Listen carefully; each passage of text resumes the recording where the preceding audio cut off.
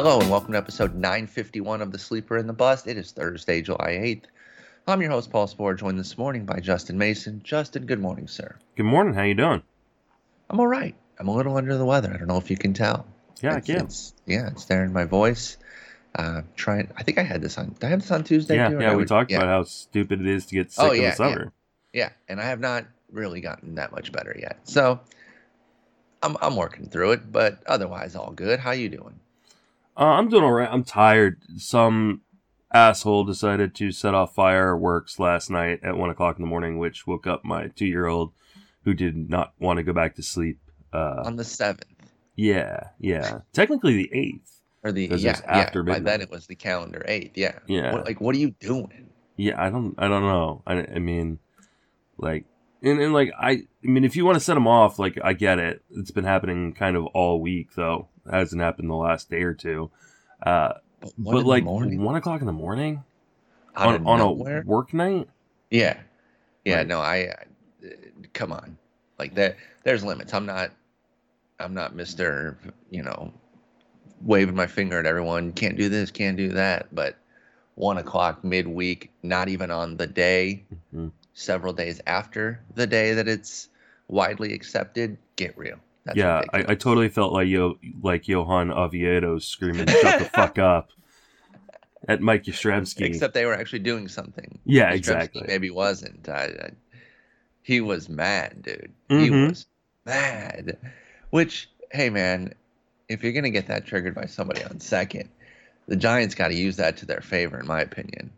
Yeah. I mean, I'd be having my guys like make signals every time they're on second base, and or saying shit every time you're on second base. If you're gonna get into a pitcher's head like that, there were a lot of people on Twitter who were like, "Yeah, it's like, pitchers should do this more often."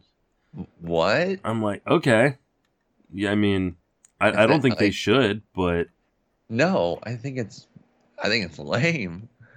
I think it's like. And it clearly showed he was rattled. That's the thing. Like, I mean, he pitched well, but yeah, I mean, he pitched 5-4 innings, 2 runs, but 4 walks, 3 hits, 3 strikeouts. I think there's some upside with Oviedo here, in the future at least. Maybe not this year, but he's only 23. He's got some good raw stuff. But if this is where he's at mentally, he needs to clean up the mental game a little bit, because I just don't think you can be getting that bothered by folks on second base. Because, I mean, maybe Yaz wasn't giving signs. Maybe he was. But somebody will be. And, like, What are you going to do about it? Chuck the baseball at them? Yeah. I mean, while they're on base? He's got to stop walking people. Yeah, that's really the big issue right now. And there's more strikeout upside in his stuff. He needs to learn how to use his stuff. It's the process. Mm-hmm. But don't be surprised if he becomes something down the line. We'll kind of keep an eye on Oviedo, but it wasn't a great start. My 40th round pick in this draft I'm in right now. Oh, is it the the second half baseball? Yeah. Oh my God, pitching and outfield. If you're gonna do one of these drafts, just a word of warning: attack pitching and outfield early. Like, it gets thin. I believe it, especially with the outfield stuff. I feel like that's something the community's been talking about a lot. I know Jeff Erickson, Scott Jenstead have been in on it. I think everyone's seeing it in their leagues, on their waiver wires, because a lot of us play 5 outfielder formats, mm-hmm. and in those, I don't care if you're in a 10 or 12 team, replacing somebody is difficult. Let alone if you're in a 15 trying to do it. And I wouldn't even be surprised if some of the 3 outfielder formats were dealing with it too, because outfield just feels thin this year. It just feels thin, and maybe there's a little boost on the way. Now, this guy will not come up with outfield eligibility, but it's one up, one down situation. Let's get into the news. Manuel Margot goes to the IL, but it facilitates the call up of Vidal Brujan, who should play some outfield and get that outfield eligibility in relatively short order. He starts with second base, so he's going to be a second base outfield guy pretty soon. So first with Margot, I know you're pretty big on him. Do you have in a bunch of leagues this year? Yes, I do. So that's not great with the hamstring strain, especially because one of the main reasons you got him was for those 9 stolen bases that he has. And I know that that's worrisome anytime there's a lower half injury with somebody like that. Not supposed to be crazy, looking like he could return around the deadline. That's like a 3-week deal. That's still not great. You're holding Margot though, right? Based on everything we just said about the outfield. Yeah, I think you're holding. And I mean, he hasn't been great yet this season. But 9-9 is pretty nice. Yeah, but I mean, you're still getting what you paid for. 252, 9-9, like you said. It's fine, and he's playing fairly regularly. He's played 76 games, 290 plate appearances. I would expect him to play quite a bit when he comes back as well. Yeah. So yeah, I mean, Margot is a guy I still really like. And so I'm holding on to him. Yes, I have him. Just my NFBC leagues, which I believe I've got 21 NFBC leagues, and that doesn't include the 2 new ones for the second half leagues. Most amount of shares of one player, Cedric Mullins at 14. Second most is Manuel Margot at 12. Oh no! Wait, was Brujan sent back down? No, I don't believe so. Oh, then. Because he's not on roster resource. They may not have updated because he originally. No, he got sent back out. He was just there for the doubleheader. Whoa, that's because all the beat writers were saying he was staying up. So he came up for the doubleheader, but I thought he was supposed to. The Rays are expected to recall the 23-year-old before Friday's game, in which they'll announce another corresponding move. They're just buying themselves some time. Okay. Breathe easy. Okay, so let's talk Brujan. He comes up.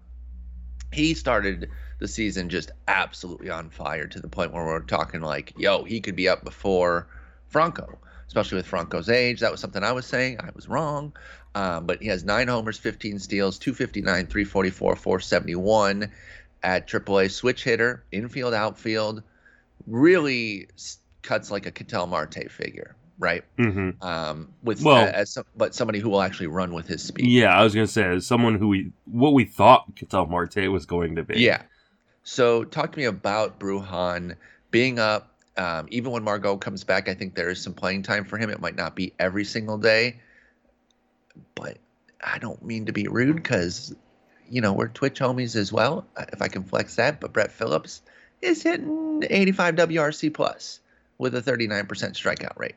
Does he really need to be playing as frequently as he is? I don't think so. So I think Brujan will have some playing time when Margot gets back. How aggressively are you attacking a Brujan pickup this weekend? Extremely aggressively.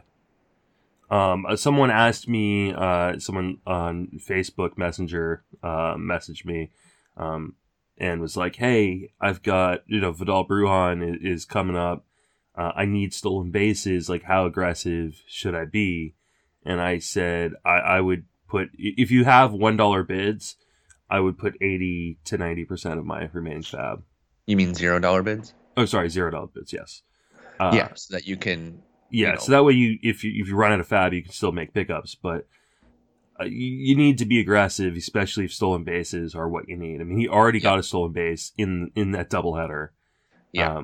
And he has a ton of speed. He's got a very good hit tool. I expect him to hit for a decent enough average to keep a pretty regular roll. He has power in the bat. I think more power than our scouting report on Fangraphs gives him credit for. 9 home runs in 49 games at AAA this year. So, I think he can be a legit top 50 player rest of the way if everything goes right. Yeah, no, I definitely think there's some substantial upside with Brujan. I do think he has more than the 30 game power there. I think he's closer to his 40, 45 raw already because, I think you can get double-digit homers out of him in a full season. Probably not the rest of the way unless he really hits a power surge, but I think somewhere in the high single digits and potentially 15 to 20 steals. I know that's a bit of a wide range there, but even if you got the lower end of that 15, that'd be great. Yeah. So they have I did this yesterday in my chat. So let me find this because somebody asked me for a a projection of what he could do, assuming he's up and playing. And so I did the numbers, kind of figured he'd play. I think I had him for like 80% of their remaining games. And I said 5 to 7 homers, 12 to 14 steals. And that's without even playing every day. Yeah, I think that's light on the stolen bases too. I mean, it all depends on what the team lets him do.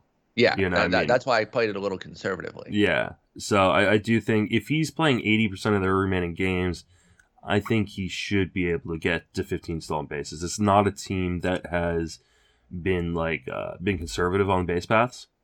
Mm-hmm. So I would expect them, and they already, like I said, already let him steal a base. He's already got one.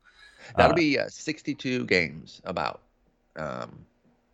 What you're talking about there, 80% of their remaining ones. 15 steals in 60 games? I think he can do it. I mean, he did 15 stolen bases in 49 games in AAA. Exactly. In AA last year, or in 2019, he did 24 stolen bases in 55 games. In High A, he did 24 stolen bases in 44 games. With good rates too. Yeah. These are quality success rates that Vidal Brujan has been getting. 79% this year. Let's see what this one was. That's 75%. And then that one was 83. In the reverse order of what you said, the AAA, AA, High A. Those were the percentages. So he's very, very adept on the bases right now. Takes a decent number of walks for not being a major power threat. Doesn't strike out much. Again, I'm thinking Ketel Marte, earlier career when we thought he would run more with less power. And I don't know if he's going to develop 30 homer power the way Marte did, but full season, I think it's 12 to 15 homers, upwards of 35, 40 steals. So I really like Brujan. I'm going to be very aggressive this week. For those of you in keeper leagues, obviously he's probably already gone though. I mean, if you're in maybe one of those really, really shallow keeper leagues like Yahoo or ESPN, he might still be there. And I think people are going to think this is a hot take. I think he's got more fantasy upside than Wander Franco. I don't think that's necessarily. That's kind of what I was getting at this year by thinking that he'd be up sooner too, because of the speed. Not that Wander isn't fast. I think Wander's an all around better player, but the speed upside on Brujan with the hit tool, I think makes him potentially a better fantasy player or fantasy asset than Wander Franco. I think from a fantasy standpoint, that's not out of bounds. I mean, especially because he's posted double-digit walk rates the majority of the minors. That's what I love, and that was something that I liked about Marte when he was coming up. I was like, oh, he can utilize that speed. He just never utilized that speed. Brujan, I think, will though, so that's good.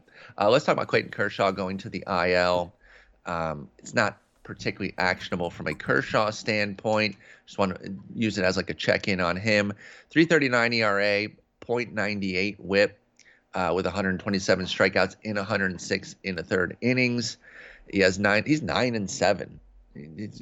He's got 16 decisions in his 18 starts already, and barely over a 500 record. Just to further outline how little win-loss record indicates your actual. You're on skills. The best team in baseball. Isn't that wild that he's 9-7? He's got a 3.39 ERA with even better underlying numbers. Sub 1 WHIP. Yeah, and he's won half of his games, which is super frustrating for me because I have him in both my main events. You want those dubs. 9 dubs isn't too bad though. I'll take it, but I mean, I prefer him to be 13-3 right now. You would? You'd like it if he had a better record. I would. Oh, okay. It would. I appreciate that. That's the hard hitting advice people are here for. Thank you. And I appreciate that, and they do too. But yeah, I mean, he's been amazing. I'm hoping that this isn't super serious. Yeah, it's left forearm inflammation. I didn't say that at the outset there.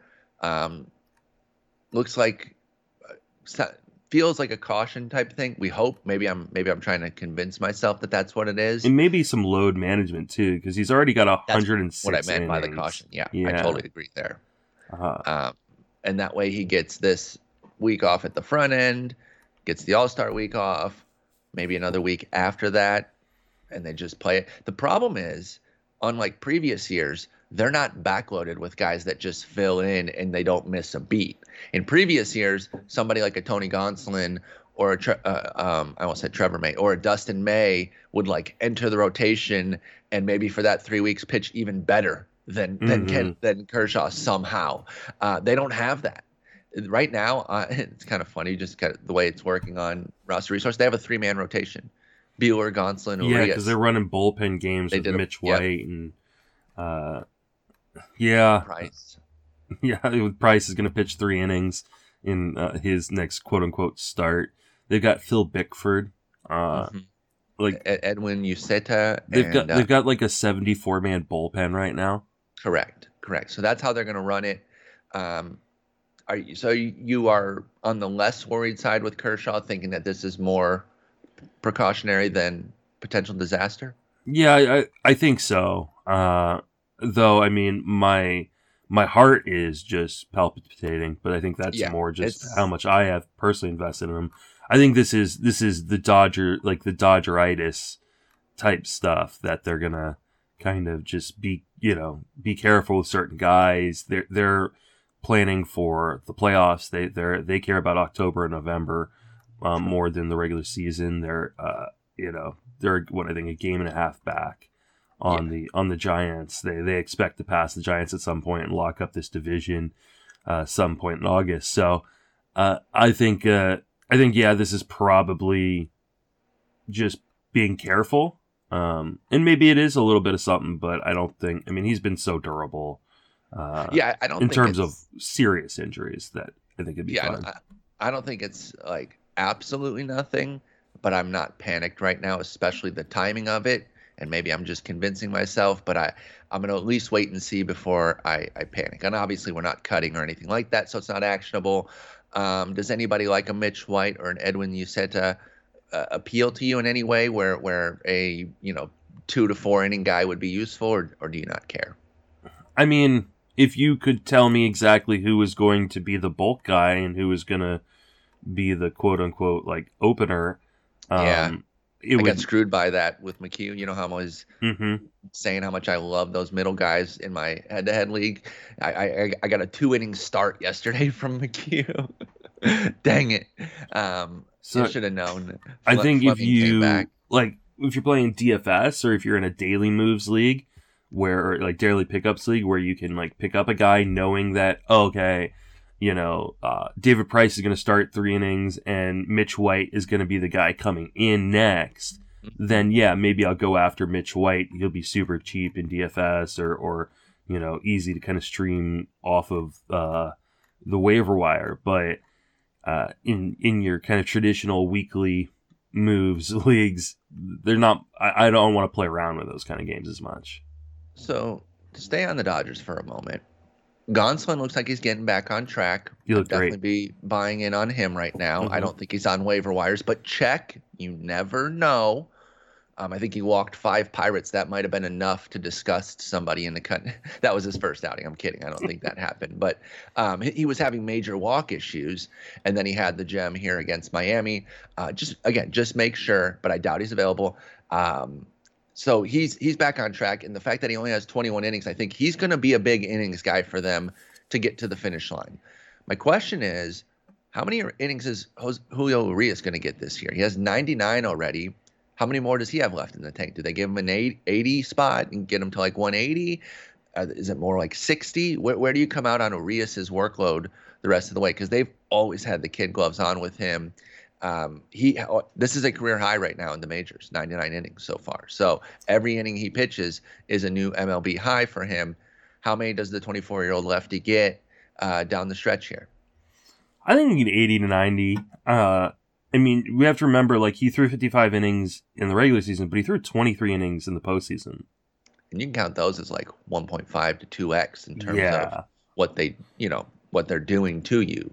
And they don't, like you kind of mentioned before, like they don't have the depth to not kind of roll him out there fairly regularly. I mean, he'll get that's what I think. The occasional skip, or maybe there'll be a Phantom IL stint at some point.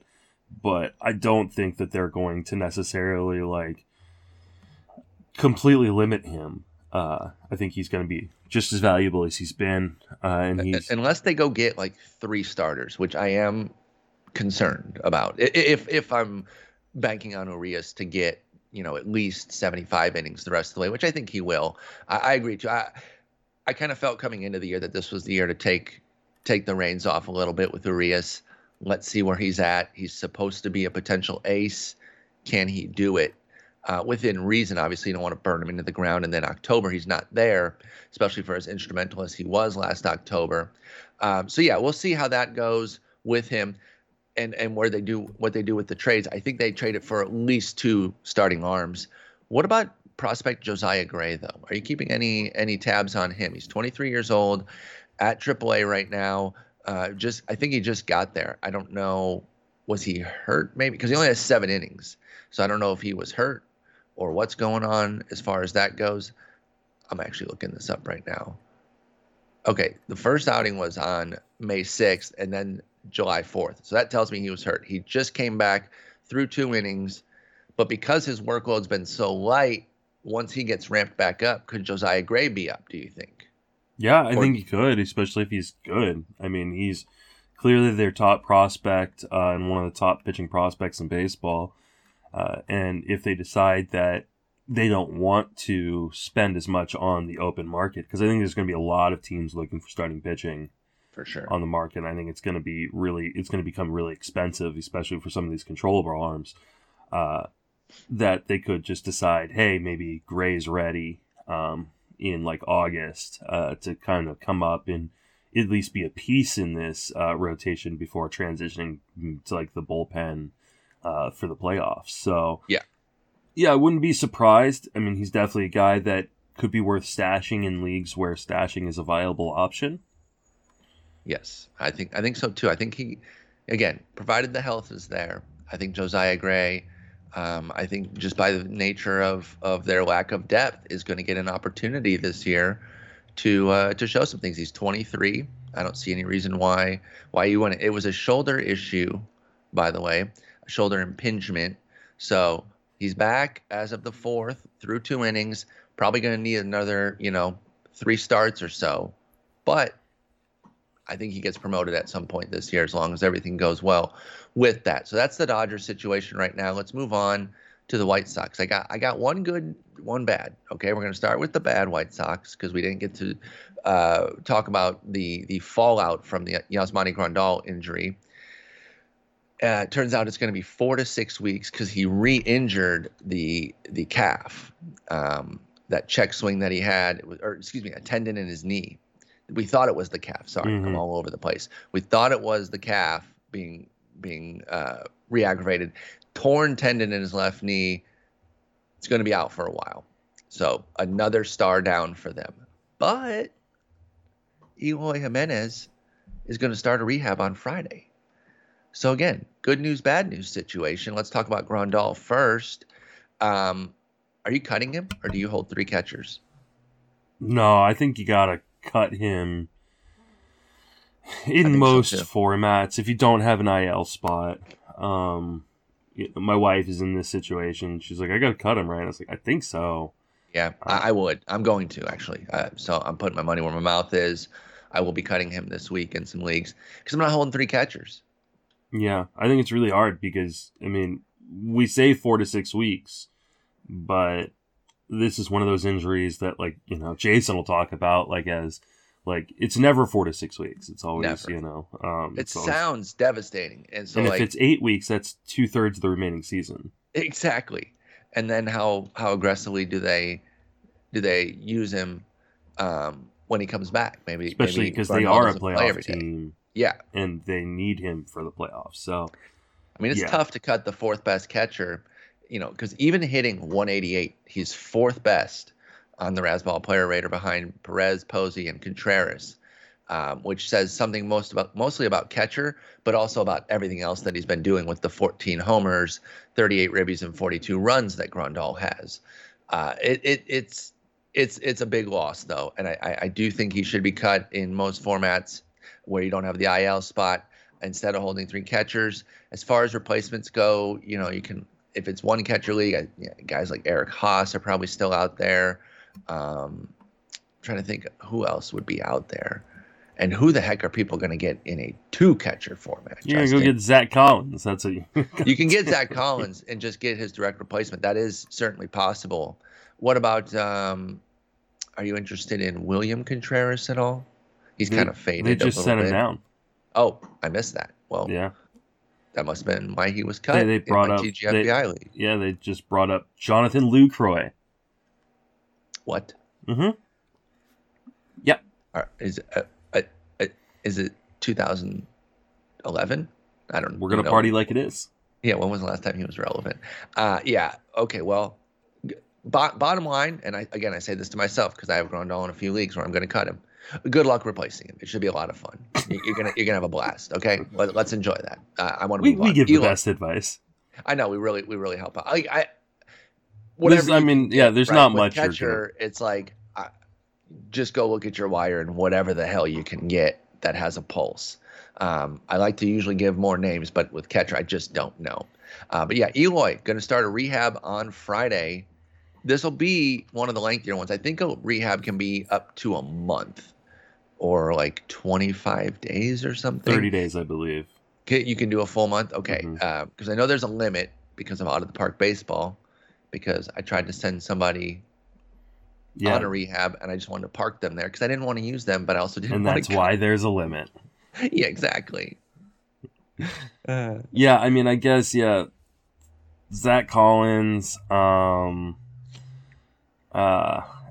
Hicks just got brought up by the Rangers. He has 30 home runs in 9 at bats. I don't know how he's done it, but yeah, he's going to be a popular kind of replacement.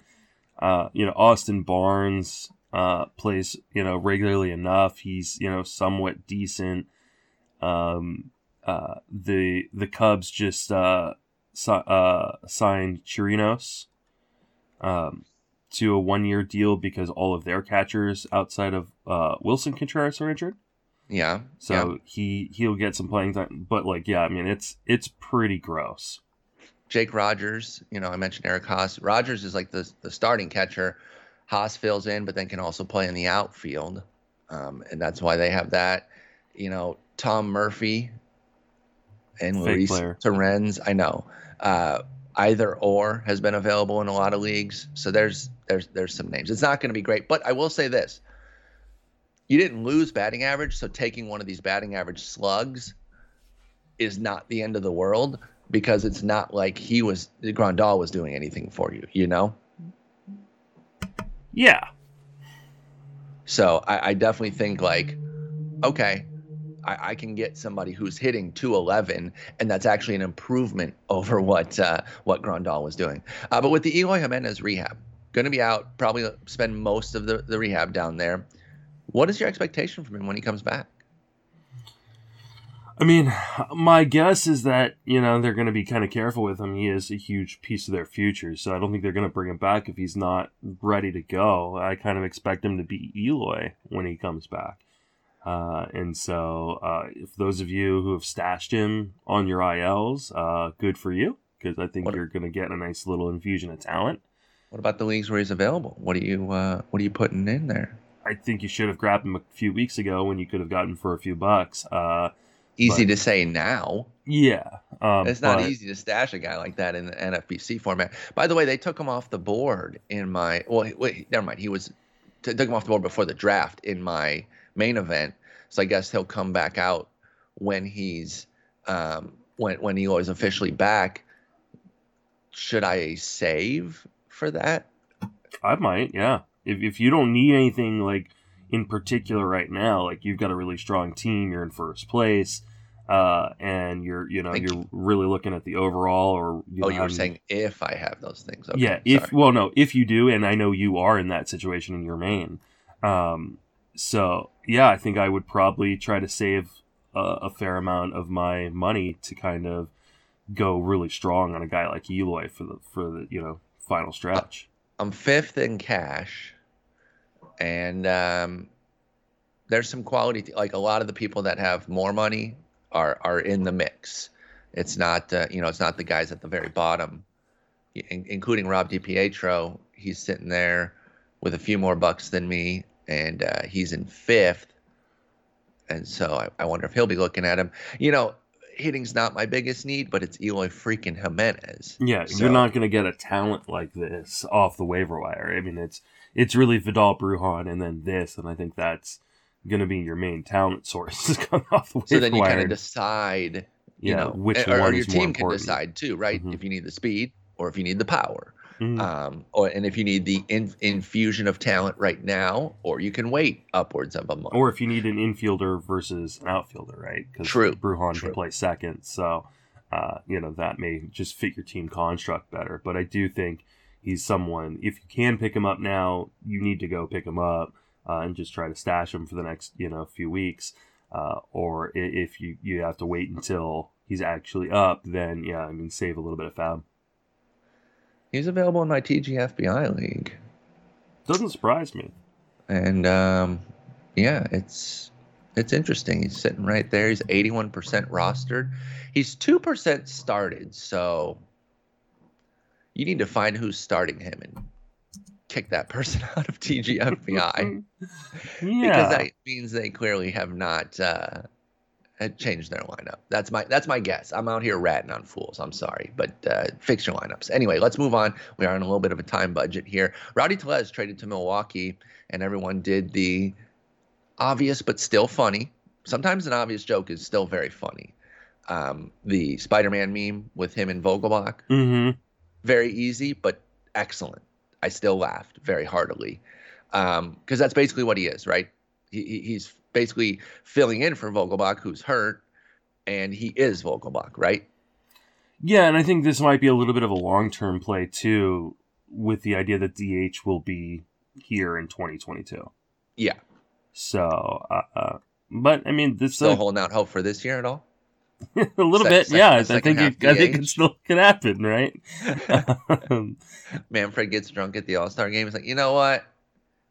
National League needs the DH, man. I messed that up, man. I'm sorry. You know what? Listen, we took away Spider Tack, but we'll give you guys the DH. We're gonna do a trade, okay? We can keep the Spider Tack, but you guys can have the DH, dude. That's cool. It's cool, man.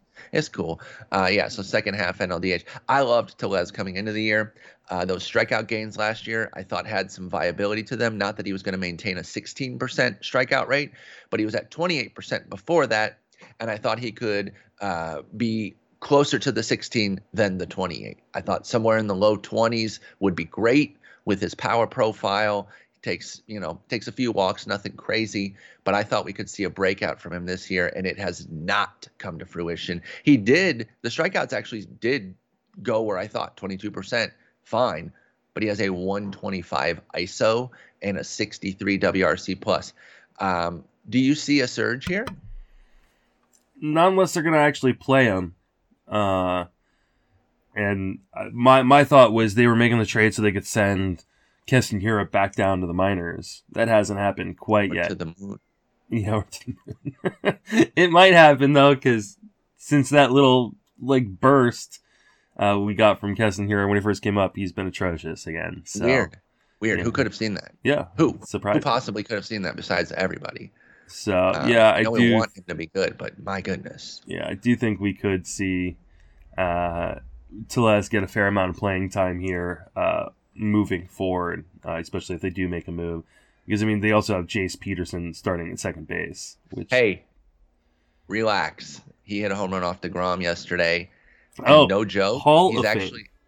Well, no joke, though. He's actually out of his mind right now. 4 homers, 4 steals, 268, but, I mean, how long do we expect that to continue? I don't expect it to be that long, but he's not going anywhere right now is my point. Mm-hmm. You're bringing him up as somebody who can be replaced, and I'm saying they're going to at least let that streak play out. Sure, but we're about to get a week off here, so it's like...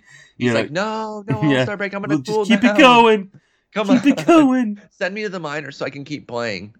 Let me stay hot right now.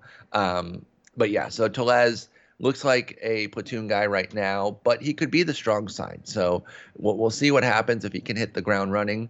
Somebody tweeted me asking if Tellez could get some of that Adames Milwaukee dust from when he moved from Tampa Bay to Milwaukee. And I was like, I don't quite see that for Tellez, but I do still hold out some hope. NL only What kind of money would you put on NL? Aren't you in an NL only? I'm not. This is my first year not in any onlys. Oh, okay. So if you were though, what would you put on him? Because we've talked about this on the show before. You've talked about it with Jason a lot, how little talent there is, and this is like a viable player, at least in the respect of an only league's waiver wire. What kind of boost would you put on Tellez and Fab if you need power? Let's just say you need power. The position doesn't matter. You can use some punch. I think with the trade deadline coming up so quickly, I probably wouldn't like unload on it. Like I wouldn't be. That's fair. Sorry, I'm joking. I mean, there's gonna be a lot. It feels like there's gonna be a lot of movement at the trade deadline. That's a great call out. Be careful because he might not be the only thing. You might actually be getting an infusion. Let somebody else make the big push on Tellez, and then you wait for the gems. There's going to be a lot of sellers. I mean, just, the Twins are going to sell. We could see Nelson Cruz get moved. The Royals are going to sell. The Rangers are going to sell. We're going to see Joey Gallo get moved somewhere. Wait. Do you think that's actually going to happen? Joey Gallo? Yeah. I think it's a really good chance. That'd be awesome. I think there are some teams that really, really want him, or would really love to have a guy like him. I do think, the Orioles are clearly going to be sellers. We could see guys on their team get moved. The Marlins are going to be sellers. The Pirates, the Diamondbacks, Rockies. So, I mean, there's going to be, and then there'll be a surprise team. Tigers, Jonathan Scope's going to get moved. And, all those guys are more interesting than Rowdy Tellez. Yeah, so exactly. No, we assume half of those make it over to the National League or something like that. That's a really good call out, because I think I wasn't quite thinking about that, and I would have said to put a big healthy bid on Tellez. So I'm glad you brought that up, because it is right around the corner, and with crossover players, we could get a bunch. And I agree with you that there should be a good bit of movement. And you don't want to be left broke bidding on a platoon guy with a 12 WRC plus. Actually, it's 63. Sorry, how dare I? But you don't want to be caught, making a mistake there. So that's a great call out on Tellez and the trade deadline. And we'll talk more trade deadline after the break when you get back up from your vacation. But let's put a few guys in focus here. One up, one down, really. Joey Votto has recaptured his power stroke. And I got to be honest, I kind of thought that he was firmly in the Miguel Cabrera portion of his career, where the power had started to evaporate. He had a little flourish last year too, but I was nervous that he's just going to kind of be whatever. But at 37, he's looking pretty good. 259, 342, 473 with 11 homers in 231 plate appearances. Since coming back on June 8th, he has 6 of those homers with a 906 OPS. It's a 35 homer full season pace. Is Votto someone who should be rostered in all formats? Question mark.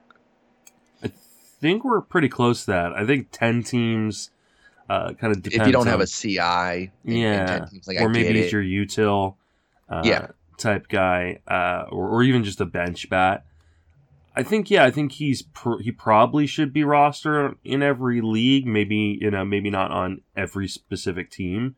He's a pickup, but he is being really aggressive inside the zone.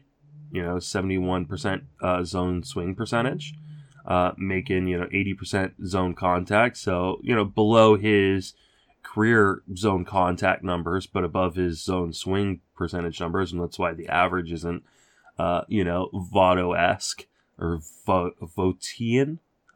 I don't know how to. Vottoian? No, Vottoian? No, it's not working. So I like Votto-esque. I think that's the play. Okay. But yeah, I think he's given up a little bit of the patience for to get some power here, but only a little. He's only striking out 23% of the time. Which for like anybody else in the majors is like, well, that's amazing. Exactly. So yeah, I think he plays in a great park, and it's still a pretty darn good lineup.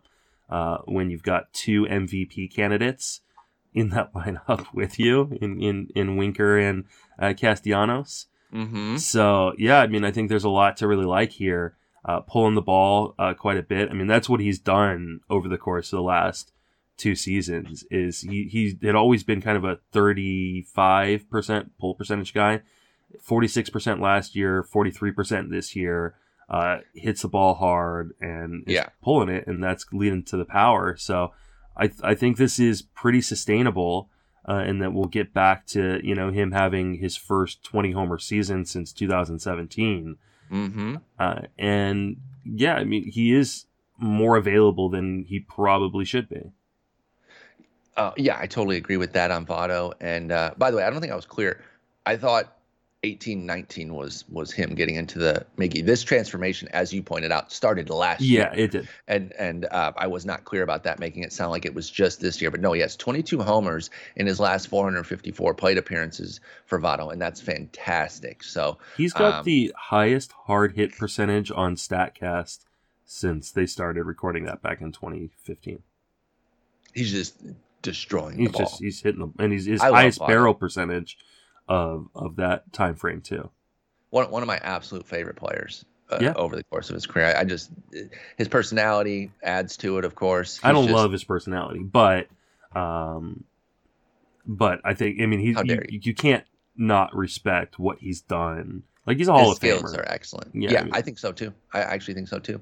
All right, let's go to the complete opposite end of the spectrum, and we should give like a content warning because this is so gross. Gleyber Torres, is he good at baseball?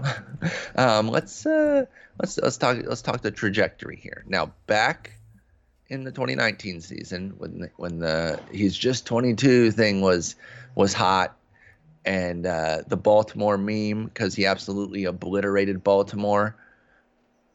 I wonder if maybe we didn't give enough credence to the fact that so much of his numbers were built off that, because I'm pretty sure, and I don't have the math handy right now, but I'm pretty sure that he was like at a 770 OPS against the rest of the league, but his 13 homers and 1512 OPS against Baltimore like carried his line.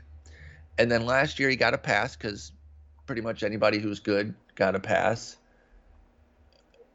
Why is he terrible? Like, he's so bad this year. 239, 327, 307. Carrying over last year's struggles. Like, what's going on? I think everybody points out the fact that he crushed Baltimore that year, and they kind of forget that we were playing with Happy Fun Ball. Oh, yeah. And I think that's a great place for Happy Fun Ball, too. Yeah, and I think he is the guy who has been most affected by the changes in the ball. And I don't think he's this bad. He's clearly not this bad. But he's clearly not anything close to what he was in 2019 and even 2018, because we still had a live ball in 2018 as well. So, and I think, some guys were clearly more affected by it than others, and he's the most affected. I'm not giving up. I mean, he's 24. Like, I think people also forget, like, he's still like super young. Yeah. And I think he will turn it around. The question is, does he turn it around this year, and can people continue to afford to wait? That's the question. And that's a really tough question to answer, because there is nothing that we've seen recently, at least, that suggests, he's gonna turn it around. I mean, he hit 211 in June. He's hitting 125 in 3 games in the month of July. He's got a total of 1 home run since May and 3 home runs on the season. The only moderately positive is he's chipped in 5 steals. So he has a chance to set a career high, which is 6. Yeah, but I mean, you can't steal too many bases when you're not getting on when base. You're literally never on first with a 327 OBP, which is 20 points higher than his slug. It's so bad. I agree with you in the long term that giving up on him at this point would be foolish. But is there any form, are you cutting him in a 10-teamer this year? Yeah, I don't think there's any reason Yeah, I to am. hold on to him in a 10-teamer. I think in a 12-teamer, It's borderline. I think, yeah, you can kind of make a decision based on what's on the waiver wire. But I think that is definitely debatable. I mean, the only place I have him this year is in an NFBC 50. So that's a 12-team 50-round draft and hold. But he has been sitting on my bench virtually the I believe entire it. season. It's been so rough, man, and it's emblematic of their issues, of course, because they have so much going wrong, and he can be kind of the poster boy of it. Although he seems to escape too much heat. I don't feel like Gleyber. Maybe I'm missing it. Maybe I'm not in Yankees Twitter or whatever. But he's not getting destroyed for it. But yeah, he's still. Let's see here.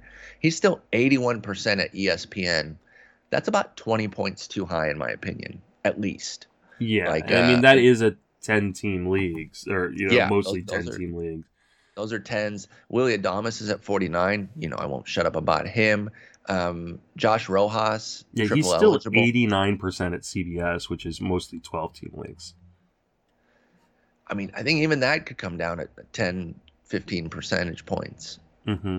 I think, it's not there right now. And at the very least, he should be on your bench the way he is for you. I think that's definitely something that you should do. Nico Goodrum is just back for the Tigers. He's not like a superstar, but 5 homers, 4 steals, doing the same thing. I think there's a better chance for him to be doing well at this point. So there's probably somebody out there. What would you go, Brendan Rodgers or Gleyber? Rodgers. Me too. I really like Rodgers. We talked about him on the Sunday episode with Alex Chamberlain, and Alex and I are both very, very high on Brendan Rodgers moving forward. And you and I believe we were pretty interested in him coming into the year with our standard Colorado I was caveats. Not. Oh, okay, then it was just me. Yeah, I just didn't know where the playing time was going to necessarily come from, and the injury history especially is what kind of scared me off. But rightfully scary there, as far as the injury history goes. One of the things we didn't know, and I do talk about this a little bit more on the Sunday episode, so if you haven't listened, go back to that. One of the things, Alex, and I talked about was, his bat path being so level through the zone really plays well to this new ball. Yes. And I've talked about that in terms of other players, having issues like Jorge Soler, flying out so much like to the track because he's trying to launch the ball really high in the air and the ball doesn't travel well that way, whereas with a guy like Brendan Rodgers, his level bat path really allows the ball to travel in a way that we're not used to seeing with the baseballs in this new baseball now. So I would prefer Brendan Rodgers over Gleyber Torres. I think if you're in a 10 or 12-team league, he's definitely droppable depending on what's on your waiver wire. However, if you're in a keeper or dynasty league and you're rebuilding, this is like the perfect guy to try to go after. 1,000,000%. 1,000,000%. Because he's going to be discounted. He's 24. Yeah. And there's still real upside. It's still Yankee Stadium. It's still on the Yankees. I know the Yankees have not been the Yankees that we expected to see, but they'd also, like, if the Yankees were playing in if they were playing in the NL East instead of the AL East, they'd be in second place and probably the favorite to win the division. Absolutely. Their circumstance right now hasn't worked, but yeah, this is exactly the kind of guy you go by.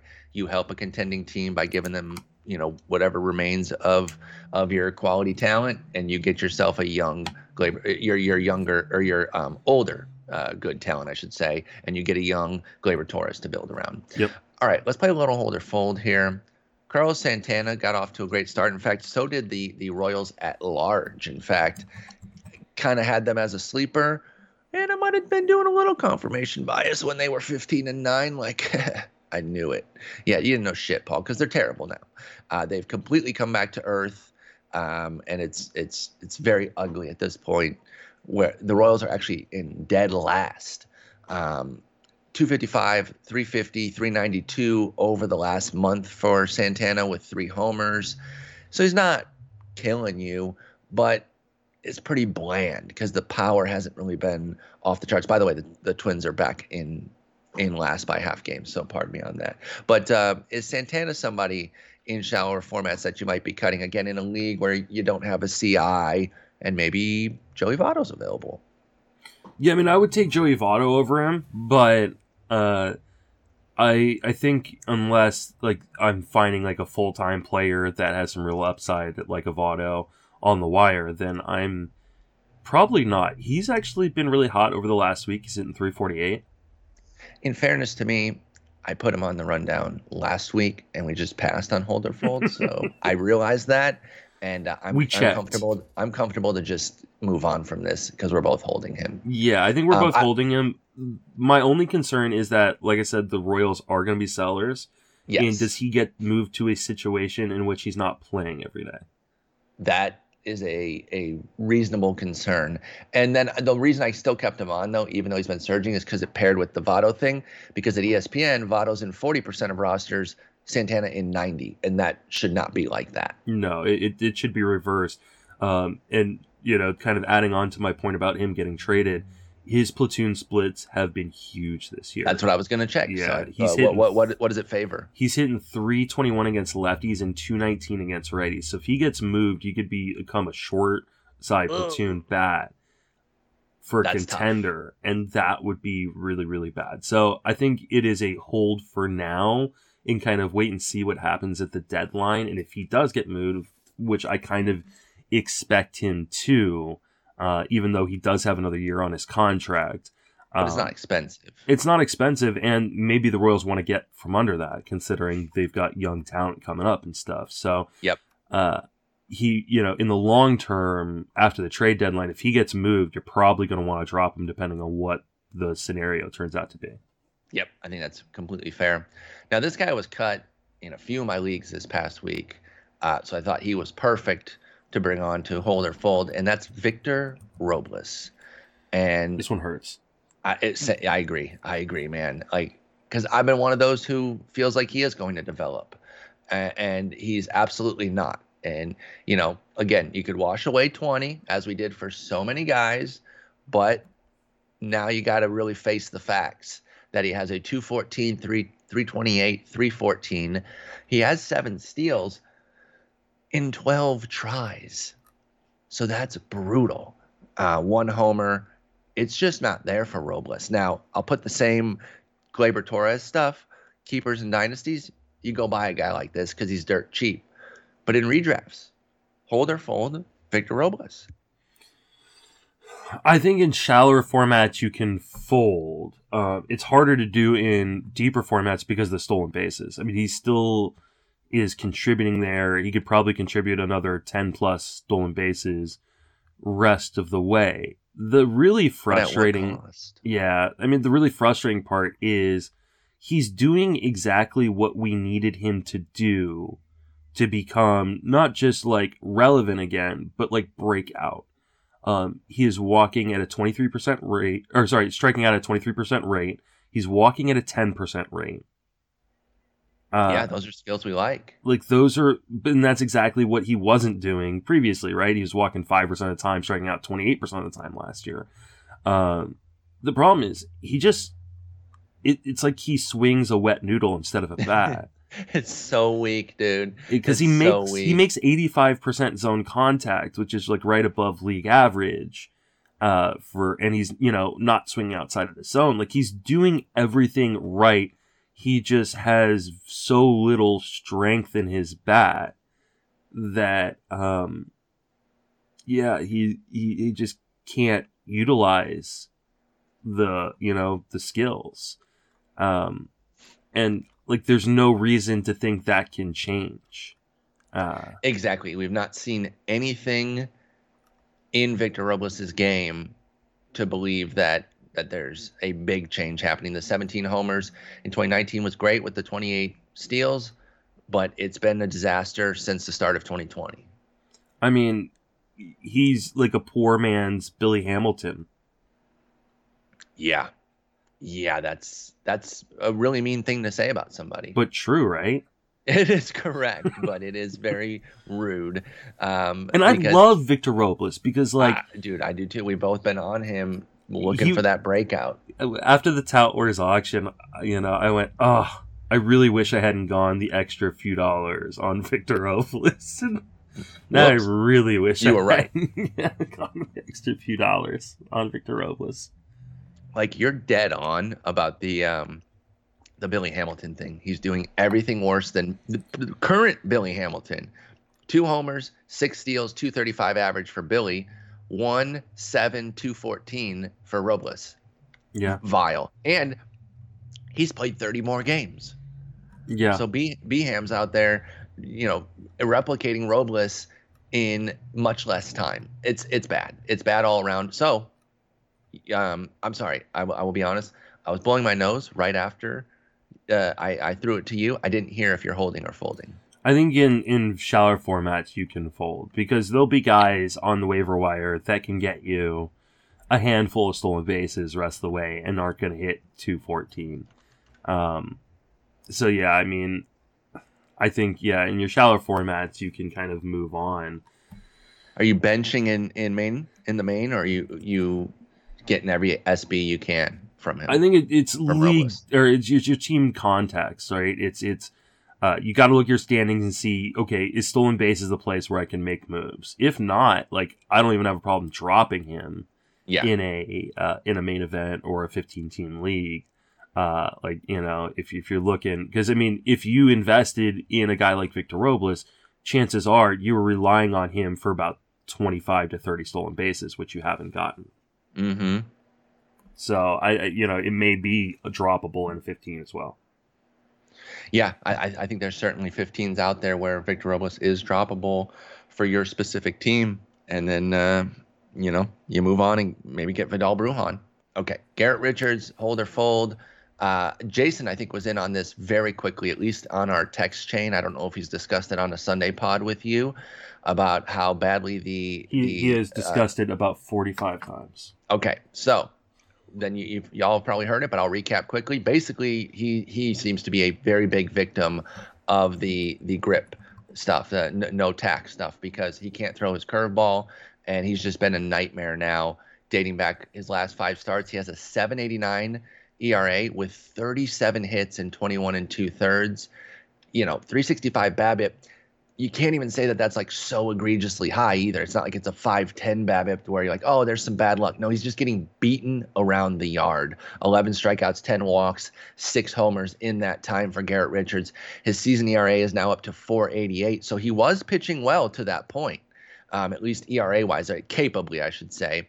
But I got to ask, hold or fold on Garrett Richards? Yeah, you should have folded a little while ago. Fair. Yeah. I mean, as soon as it started sinking, jump off that ship. When he can get to the zone, he's getting crushed inside of it. When he can't get to the zone, he's just walking the yard. So I mean, it's you've only had like one game. It was the Tampa game on the 23rd, where both happened. But the other 2 games since then, versus Kansas City and then at Oakland, it's been one or the other. Like he found the zone, didn't walk anybody versus Kansas City, gave up 3 home runs, walked 3 guys versus Oakland, but didn't give any home runs because everybody got free passes. So just not someone you want on your team, especially in the AL East. Yeah, it's really bad. Sad for me because everybody knows I'm a big Garrett Richards guy, but yeah, this is not going well. I hope he figures it out. Me too. But he is 33 and it's been inconsistent for a while, so I don't know. I don't know that he will. I do wish him the best. That's hold or fold. Justin, I hope you have a great weekend. No waiver pickup suggestions this week. My waiver pickup suggestion is, don't overspend this week unless it's on Vidal Brujan, because there is no, week next week. It's the All-Star break. So don't waste a bunch of money because you can't stream anybody. You're not, it's.